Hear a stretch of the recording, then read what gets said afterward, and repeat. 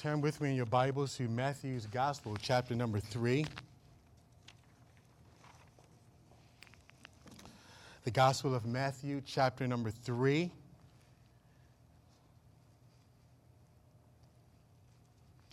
And we'll begin reading in verse number 1. Matthew's Gospel, chapter 3. We'll start reading in verse 1. In those days, John the Baptist came preaching in the wilderness of Judea and saying, "Repent, for the kingdom of heaven is at hand. For this is he who was spoken of by the prophet Isaiah, saying, the voice of one crying in the wilderness, prepare the way of the Lord, make his paths straight." Now John himself was clothed in camel's hair, with a leather belt around his waist, and his food was locusts and wild honey. Then Jerusalem, all Judea, and all the region around the Jordan went out to him and were baptized by him in the Jordan, confessing their sins. But when he saw many of the Pharisees and Sadducees coming to his baptism, he said to them, "Brood of vipers, who warned you to flee from the wrath to come? Therefore, bear fruits worthy of repentance, and do not think to say to yourselves, 'We have Abraham as our father.' For I say to you that God is able to raise up children to Abraham from these stones. And even now the axe is laid to the root of the trees. Therefore every tree which does not bear good fruit is cut down and thrown into the fire. I indeed baptize you with water unto repentance, but he who is coming after me is mightier than I, whose sandals I am not worthy to carry. He will baptize you with the Holy Spirit and fire. His winnowing fan is in his hand, and he will thoroughly clean out his threshing floor and gather his wheat into the barn, but he will burn up the chaff with unquenchable fire." Let's pray. Father, help us as we study today. God, I thank you for the ministry of John the Baptist and everything that he represented, how you wove him into the Christmas story, how you set the gospel ready, and you set the gospel in a way that was very powerful through a man who preached a word in season, a word of repentance. And so, Father, as we study today, I pray, God, that you would help us to grasp the spirit of what John the Baptist was doing. And may we be more fond of our Christmas story as we learn and as we grow together in knowledge, wisdom, and understanding. Holy Spirit, as I always pray, I'm yours. Use me for your glory. Let those words that come out of my mouth be inspired of the Spirit, and may they bring life and bring hope and bring truth and bring freedom to the captives. And God, we give you the praise for it in Jesus' name. Amen. You can be seated in the Lord's presence. This is Christmas time, and this for Christianity, this is like the Super Bowl for us in many, many ways, because we get to really highlight Christ. As it was echoed earlier, obviously, we celebrate Christ year-round, but this time of year, most of the country, if not the world, focuses in on the birth of Christ. And so this is a golden opportunity for us, and around this time, I love to kind of dig into the Christmas story. And so this series is entitled The Cast of Christmas. And so we'll be looking at various characters that make up the Christmas stories. We'll be looking and we will be exploring their role and how they was key to ushering in our Savior, Jesus Christ. And so as we study the Christmas story, I cannot go into the story without talking about John the Baptist. John the Baptist was an incredible man of God, and John preached repentance. In fact, before we get into John, I just want to make a couple of comments that I think will be helpful as it relates to salvation and repentance. There is many today that want to strip repentance from the message of the gospel. And what I mean by that is simply that people are more desirable for a type of Christianity that suggests that we can live any way that we choose to live, any way that we want to live, without being accountable, without the spirit of repentance. And so I hear sometimes you will hear people say, we have this thing today where we ask God for forgiveness. And how do we know God wants to forgive us? But forgiveness doesn't come until first there is a repentant heart. And that is something that is missing today, as many people are simply going about. In fact, I've met people that actually said to me that they were going to what they call confession. How many of you ever heard of Catholicism? Who was Catholics? Everybody even weren't a Catholic? They used to have this thing. They have this thing called confession, and I know what the point of confession is. But there were people that I knew of personally that would say that they were going to do what they wanted to do. They were going to walk in opposition to the things of God, and then they would simply just go to confession, and then they would just keep doing the same thing all over and over and over and over again. In other words, there was no change. Confession then just becomes a means for me to continue to do what I want to do, and all I do is ask God for forgiveness, and it's okay. The problem with that is it's foreign to Christianity.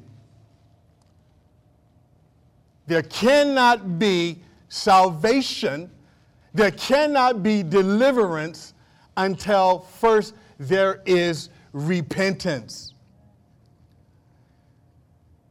I don't care what people say. I know what the message is out there today. Just ask God for forgiveness and it's okay. And many people say, well, I don't understand. How come I can't get over this? How come I can't get over this problem? How do you know that repentance means that there has to be some change?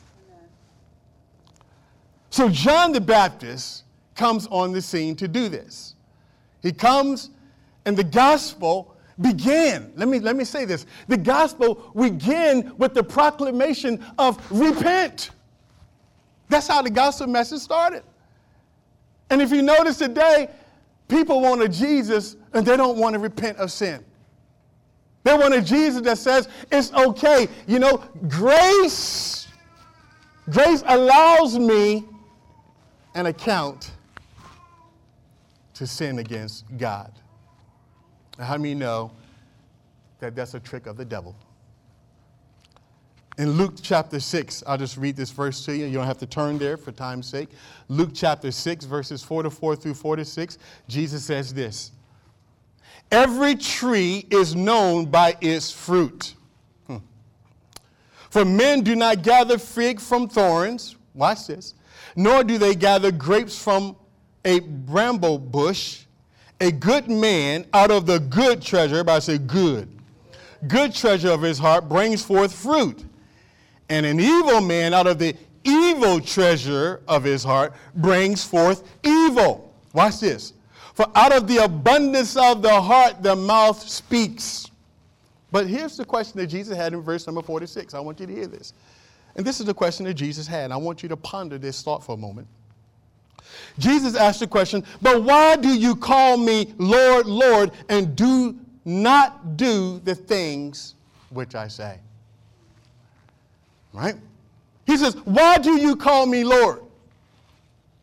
Why is it that you call me Lord, but yet there is no connection to following what I say?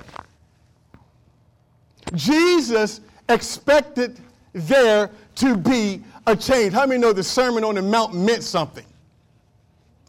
He gave the Sermon on the Mount to give a whole new way of living, a whole new way of looking at life. And he says, if you don't obey, if my character is not reflected in your life, then you have not earned the right yet to call me Lord. Because he simply says, why do you call me Lord and you don't want to do what I say? How many know we're going to go back to the Bible today? Here's what the Bible says. So let's talk a little bit about John the Baptist. John, he was called John the Baptist because he baptized. John was born, if you study Luke chapter 1, you'll find the story of John's birth. He was born to Elizabeth and the priest Zacharias. And Zacharias and Elizabeth, the Bible says, was blameless. They were holy, upright people before God. And they had been praying for a child for years because Elizabeth, she was barren. And the Bible said that in their old age, now we don't really know how old Elizabeth and Zachariah was, but what we do know is they were past the time of childbearing. That God visited them and God gave them John the Baptist. The Bible said that this man, John the Baptist, will be filled with the Holy Ghost from the time of his birth. And he would turn the hearts of the fathers and the children back to God. That was the message of John the Baptist. The Bible says that John came in the spirit of Elijah. For many of you who don't know, Elijah was a prophet of God. And Elijah was one who preached repentance. Elijah was one that warned the people to turn to God. And it's also quoted in Malachi chapter 4, verses 5 and 6. Just write it down. How that in the last days, the Bible declares that there would be this, God will send Elijah. Elijah was this prophet. And so John the Baptist comes in the spirit of Elijah. In Isaiah chapter 40, verse 3. Now I want you to hear this. It was prophesied that Isaiah would come to be the forerunner to the Christ, to the Messiah, 700 years before he came. 700 years before Christ came, it was prophesied that there will be the voice, in Isaiah chapter 43, the voice of one crying in the wilderness, prepare the way of the Lord, make straight in the desert a highway for our God. So this was the spirit that that John the Baptist came. He came in the power and the spirit of Elijah to turn the hearts of the children back to God. So John, he arrives on the scene. You would guess he's not the most attractive character. John was a man who wore camel's hair, a belt around his waist, and he ate locusts. If y'all don't know what locust is, it's like a grasshopper. Locusts and wild honey was his diet.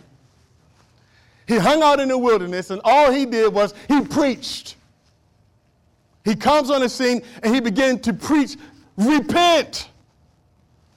He was that voice that was crying in the wilderness. How many know, I want to make a couple insightful statements regarding John the Baptist I think would be helpful this morning. God's messenger oftentimes conflicts with what we think it should be. God oftentimes will contradict what we think or how we think things ought to be. I can think of somebody probably a little bit better than John the Baptist to be the man that will come and preach repentance. I mean, there were Pharisees and there were Sadducees and there were people that were educated, people that were smart. Surely, if God is going to introduce the message of the kingdom to the whole world, surely he can use somebody better than a man like John the Baptist.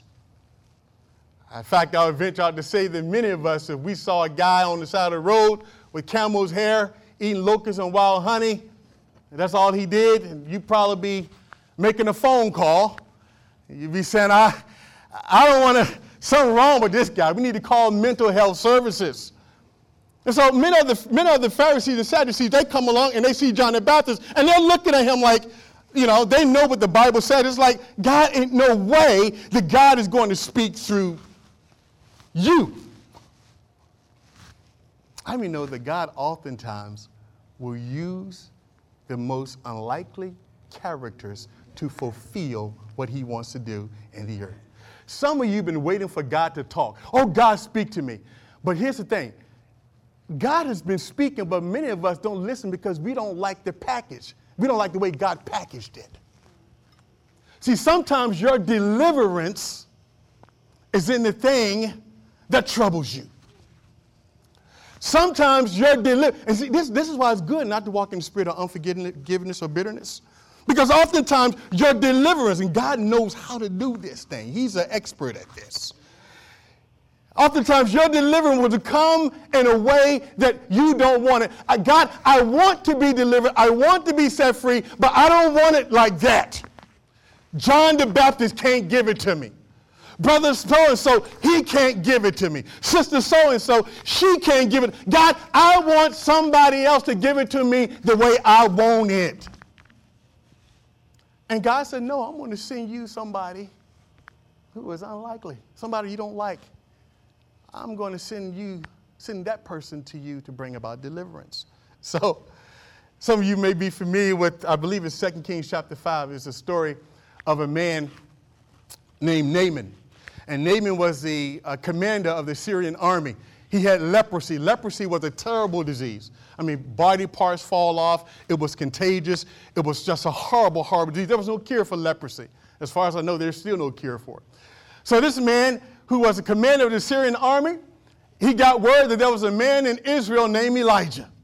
He said to Elijah, he said, look, he goes, they said, look, if you want to get healed of your leprosy, go see Elijah. Elijah, he's a prophet, he's a man of God. Elijah, he's the one, he will heal you. So Naaman goes to Elijah, right?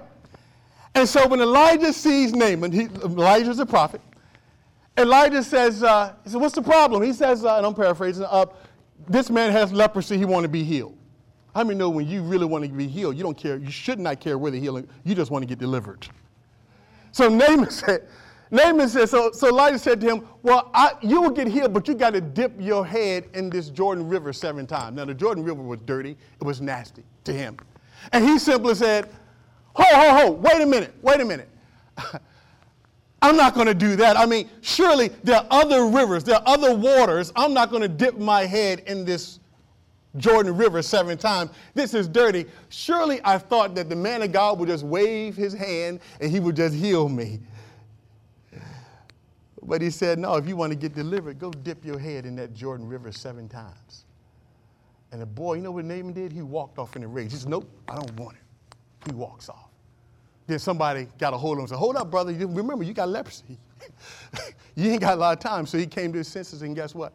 He went and dipped his head in that water 7 times, and he got delivered. What's the moral of that story, of that passage of Scripture?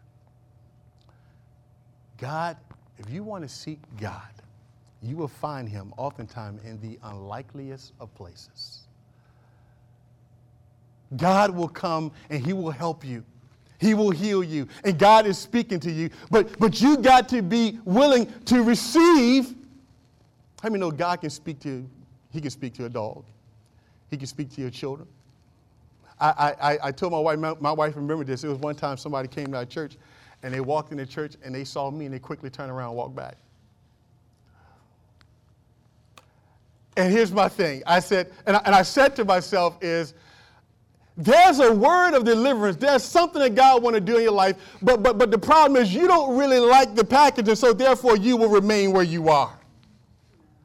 How many know you got to be sensitive to what God is saying, and you got to be open? Because God will speak through people, and he will use circumstances that you don't suspect. So some of you have been looking for God. Let me give you a hint. Look in the unwanted places. Look in the places that nobody wants to hang out at. Look in the places that you don't particularly like. And ask God to speak, and he will speak. And so,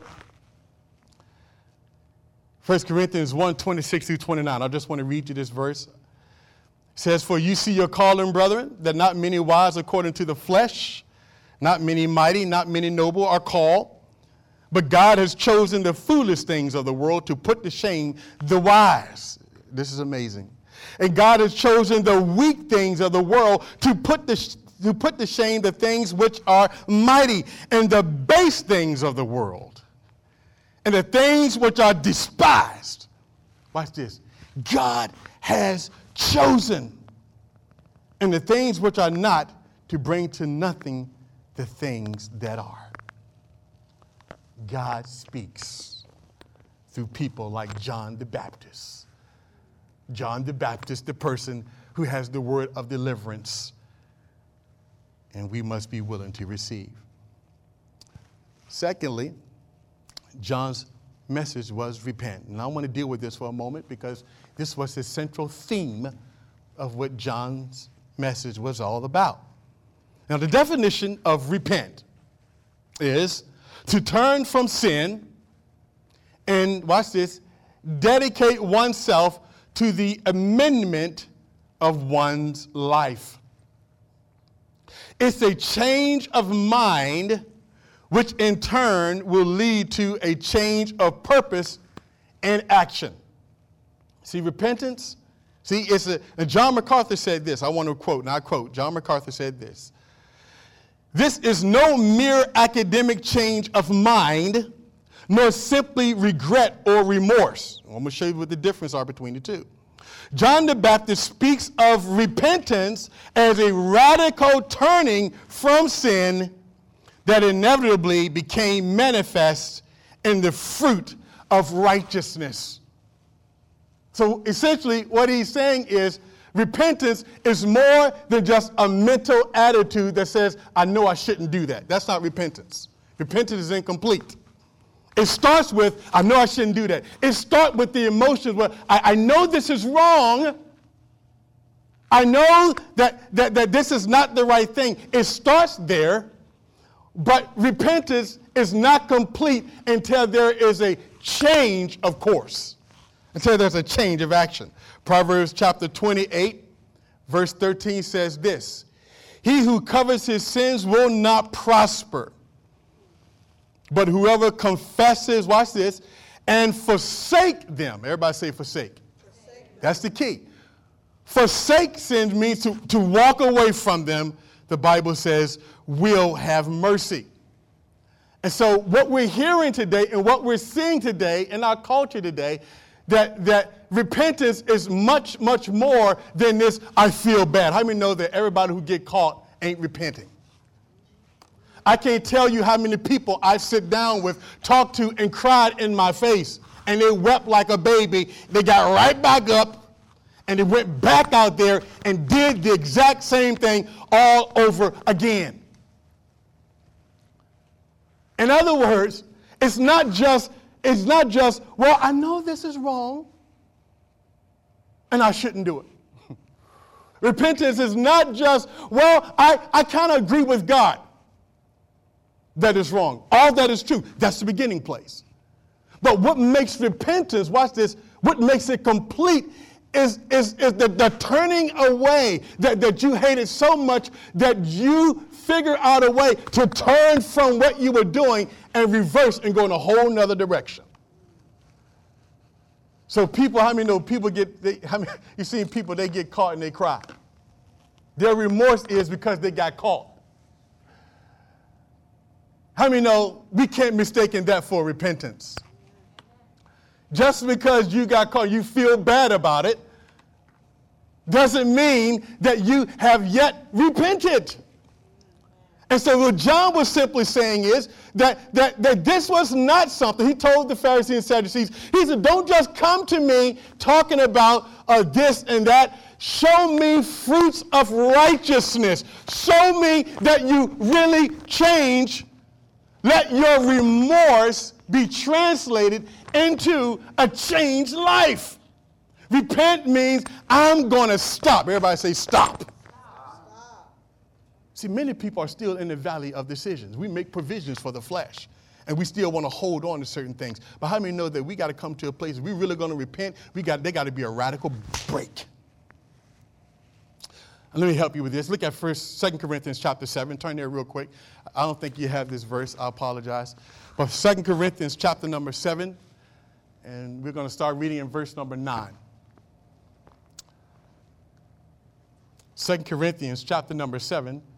We'll start reading in verse number 9. When you get there, say amen. Now, how many know that the Corinthian church had a lot of problems? They had immorality. They were backbiting. They were divisive. They were gossipy. Everything that a church shouldn't be, you could find in the Corinthian church. I mean, they had a whole bunch of problems. So that's why we have 1 Corinthians and 2 Corinthians, because Paul had to keep writing them. And so Paul in 1 Corinthians is a letter to the Corinthians. And the first letter that Paul wrote was a very heavy letter. I mean, he hit them hard. He said, Paul called out their sin. Paul said, y'all got immorality in the church and y'all are not dealing with it. People are not walking right. People are divisive. We're taking each other to court. We're suing each other. We're divided. People are just all over the place. And so Paul wrote this very, very strong letter to rebuke them. But look what Paul says in 2 Corinthians. This is the second time Paul is writing. Watch. He says, now I rejoice. Now Paul is saying, now are you still with him? Say amen. He says, now I rejoice, not that you were made sorry. Paul says the goal of my letter, y'all got to stay with me on this. The goal of my letter that I wrote to you was not just to make you sorry. He said, I'm rejoicing. I'm happy. I'm excited.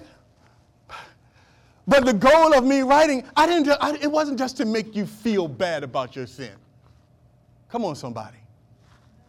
He said, it wasn't about, I don't want to just make you feel bad. What was Paul's purpose? He says, watch this, now stay with me. He says, now I rejoice, not that you were made sorry, watch this, but that your sorrow led to what? Repentance.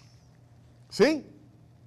He said, I'm rejoicing, not that you were made sorry, because if I just make you sorry, that's not going to change anything. That's worldly sorrow. Worldly sorrow don't produce repentance.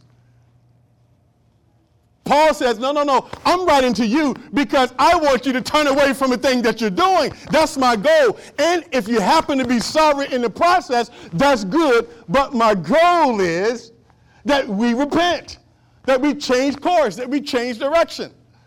Let's keep reading. Now watch what he says. Let's go a step further. He says, for you were made sorry in a godly manner, that you might suffer loss from us in nothing. For godly sorrow produces repentance. You hear that?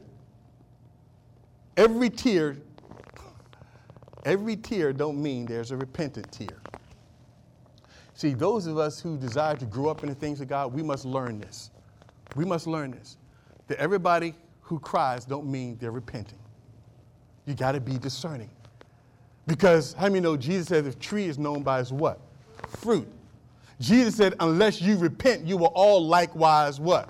Perish. So repentance, Paul says, my goal in writing to you was not just to make you sorry, but boy, I am really happy. Because what I noticed is the letter that I wrote to you, boy, you guys changed. I mean, this is great. I mean, boy, I'm hearing about you. You're turning around. Now you're loving each other. You're in unity together. There's a sense of oneness in the church. You are doing great. Your lives are being transformed. This is wonderful. This is exactly what I wanted. This was godly sorrow produces repentance. How many know if God is in it, you're going to repent? Let me say that again. If God is in it, you're going to repent. We're not talking about perfection. We're talking about repentance. Now watch this. He said, for godly sorrow produces repentance, leading to salvation, not to be regretted. But the sorrow of the world produces death. The sorrow of the world produces death. The sorrow of the world just simply says, I just feel bad. I cry. I shed a couple tears. But I intend to go right back to what I was doing. How many know that's going to produce death? That's not going to produce life. He says, now, look at this. He says in verse number 11, For I observe this very thing, that you sorrow in a godly manner. He says, what diligence it produced in you. What clearing of yourselves, what indignation, what fear, and what vehement desire, what zeal, what vindication. In all things you prove yourselves to be clear in this matter. In other words, you guys repented, you changed, you got it right. This is the central message of John the Baptist.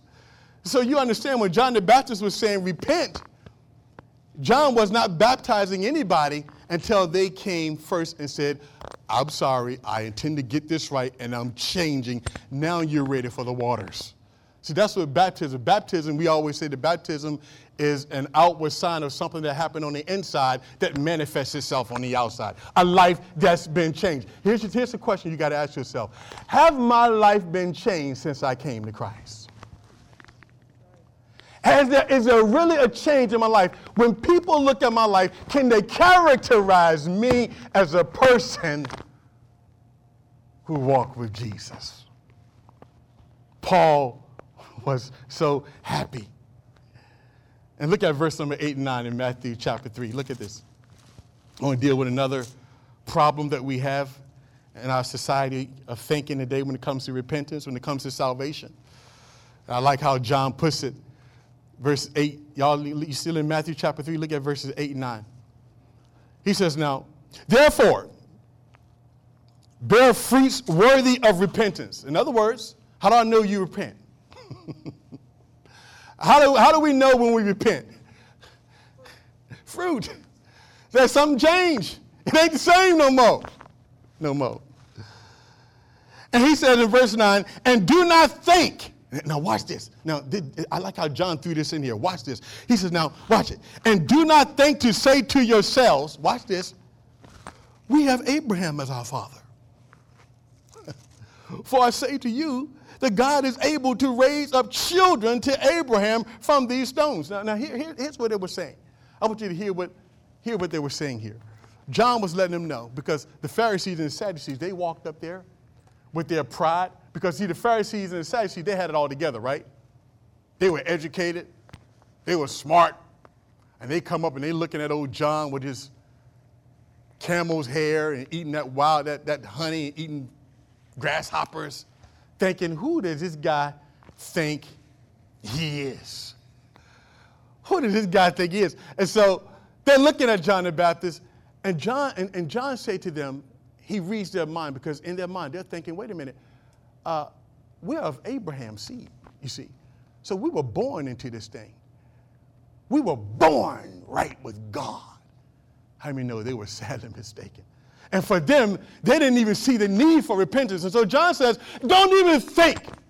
Don't even think within yourself just because you were born of Abraham's seed that you're going to be right with God. No, you got to do like everybody else. You got to repent. See, isn't that like the same spirit today that we see with people as it relates to salvation? Well, you know what? I'm a Catholic. You know, I'm a Lutheran. How long you been knowing the Lord? Well, you know, I'm a Baptist. How long you been knowing the Lord? Well, I'm a Presbyterian. How long you been knowing the Lord? Whatever. But it's not about whether or not you're Baptist, Presbyterian, or Catholic. It's, have you ever repented? John was simply saying, young people, hear me. You can't get to heaven on your parents' coattails. You're not guaranteed into heaven because you were born into a family of preachers and pastors. I'm talking to my own kids. You're not, listen, you just because mama and daddy goes to church and we love the Lord and we're going to heaven, don't guarantee you're going to get in. Everybody got to repent.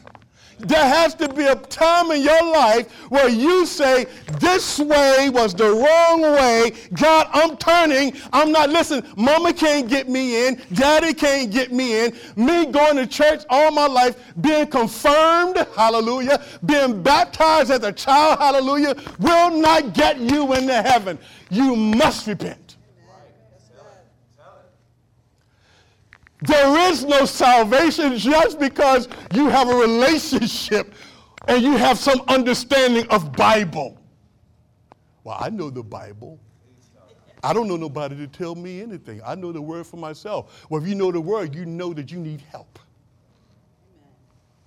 Because, and here's the thing, and how many know that this is the thing that we're dealing with today? When we talk to people about the gospel, that's the first thing they throw at us. Man, I go to church. I'm good. John the Baptist said, don't tell me about what kind of family you grew up in and how that your mama and your daddy went. Don't even come to me with it. I don't want to hear that. Bring me some fruit. Show me that there was a time in your life when you dropped down on your knees and said, God, I am sorry. I am no longer going to live in this way again. I'm not going to walk in sin, God. I'm going to repent for adultery. I'm going to repent from immorality. I'm going to repent from sin. I'm going to repent. Amen. Because unless you repent, you will perish. Here is the lie that the devil is telling people. The devil wants to strip the gospel of repentance. And here why people walk around deceived, thinking that they're right with God because the church just want to pat them on the back and say, it's okay, just confess that God will forgive you. God will forgive you when you repent. Oh, Pastor, this is not popular, Pastor. You sure? I know you're talking about growing the church. You can't go to church like that. Well, just because there's a bunch of people in church don't mean they're all of the church, you see. So you gotta change your perspective on how you look at church. There's a lot of people going to church, they ain't going to heaven. I know for some of you, you're a little bit shocked. Church is made up of those who have repented of sin and turned their life to Jesus. And John the Baptist came on the scene and he said, look, everybody, don't just come talking to me. Do me a favor and bring me something. You say you're a Christian, show me something. Why are you still doing that? I thought you said you repented of that sin. What's the problem? How many know that we got to stop making provision for the flesh? I'm talking to you Christians now. You ain't going to get, listen what I said, we're never going to get delivered from anything until we first repent. And that's just not saying, well, I think I agree with God. It starts there. But it must translate into, I am determined that I'm not going to do this anymore. So I'm going to make, watch this. I'm going to make it so that I guard myself. Amen. I'm going to put some fences around. I'm going to do whatever I got to do. But brother, sister, help me. I got a problem, and I fully intend on not doing this again. See, many people don't want to do that. You know, you come to Christ, you can't hold on to both. You can't be like this.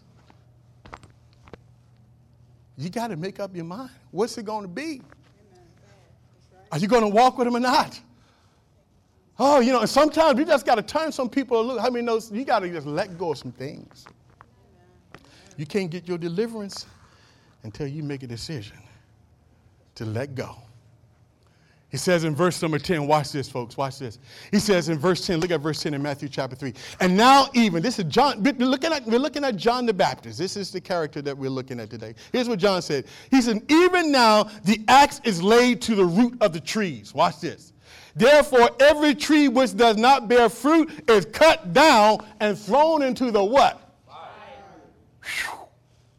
Now, I'm sorry, Pastor, I don't believe in hell. I don't believe in that, Pastor.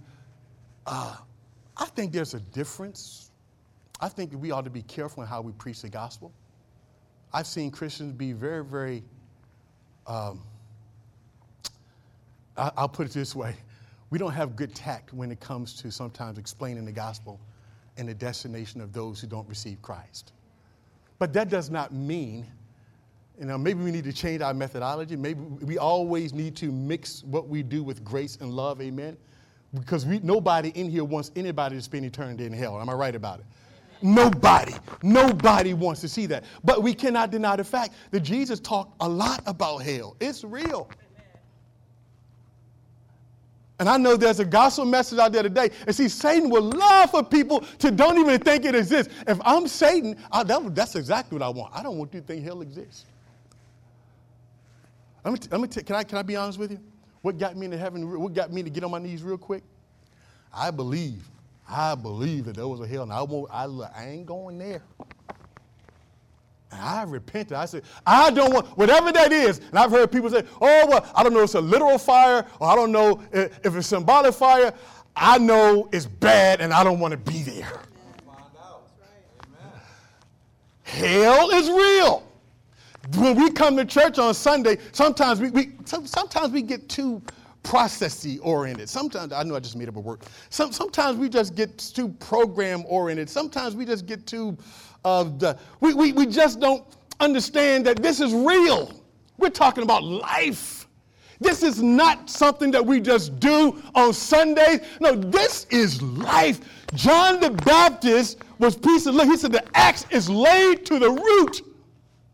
And he says, everything that don't bear fruit is coming down. Judgment day is coming.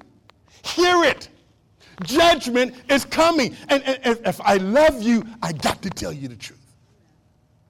And if I can scare a couple folks in the heaven, I'll do it. Amen. If you say, Pastor, you scare me, well, he's going to get you saved? I'll keep on scaring you. Because I love you too much to see you spend eternity in hell. People don't want to talk about that. We want to remove all of that from Christianity, but that's what the enemy wants. He wants you to go to sleep.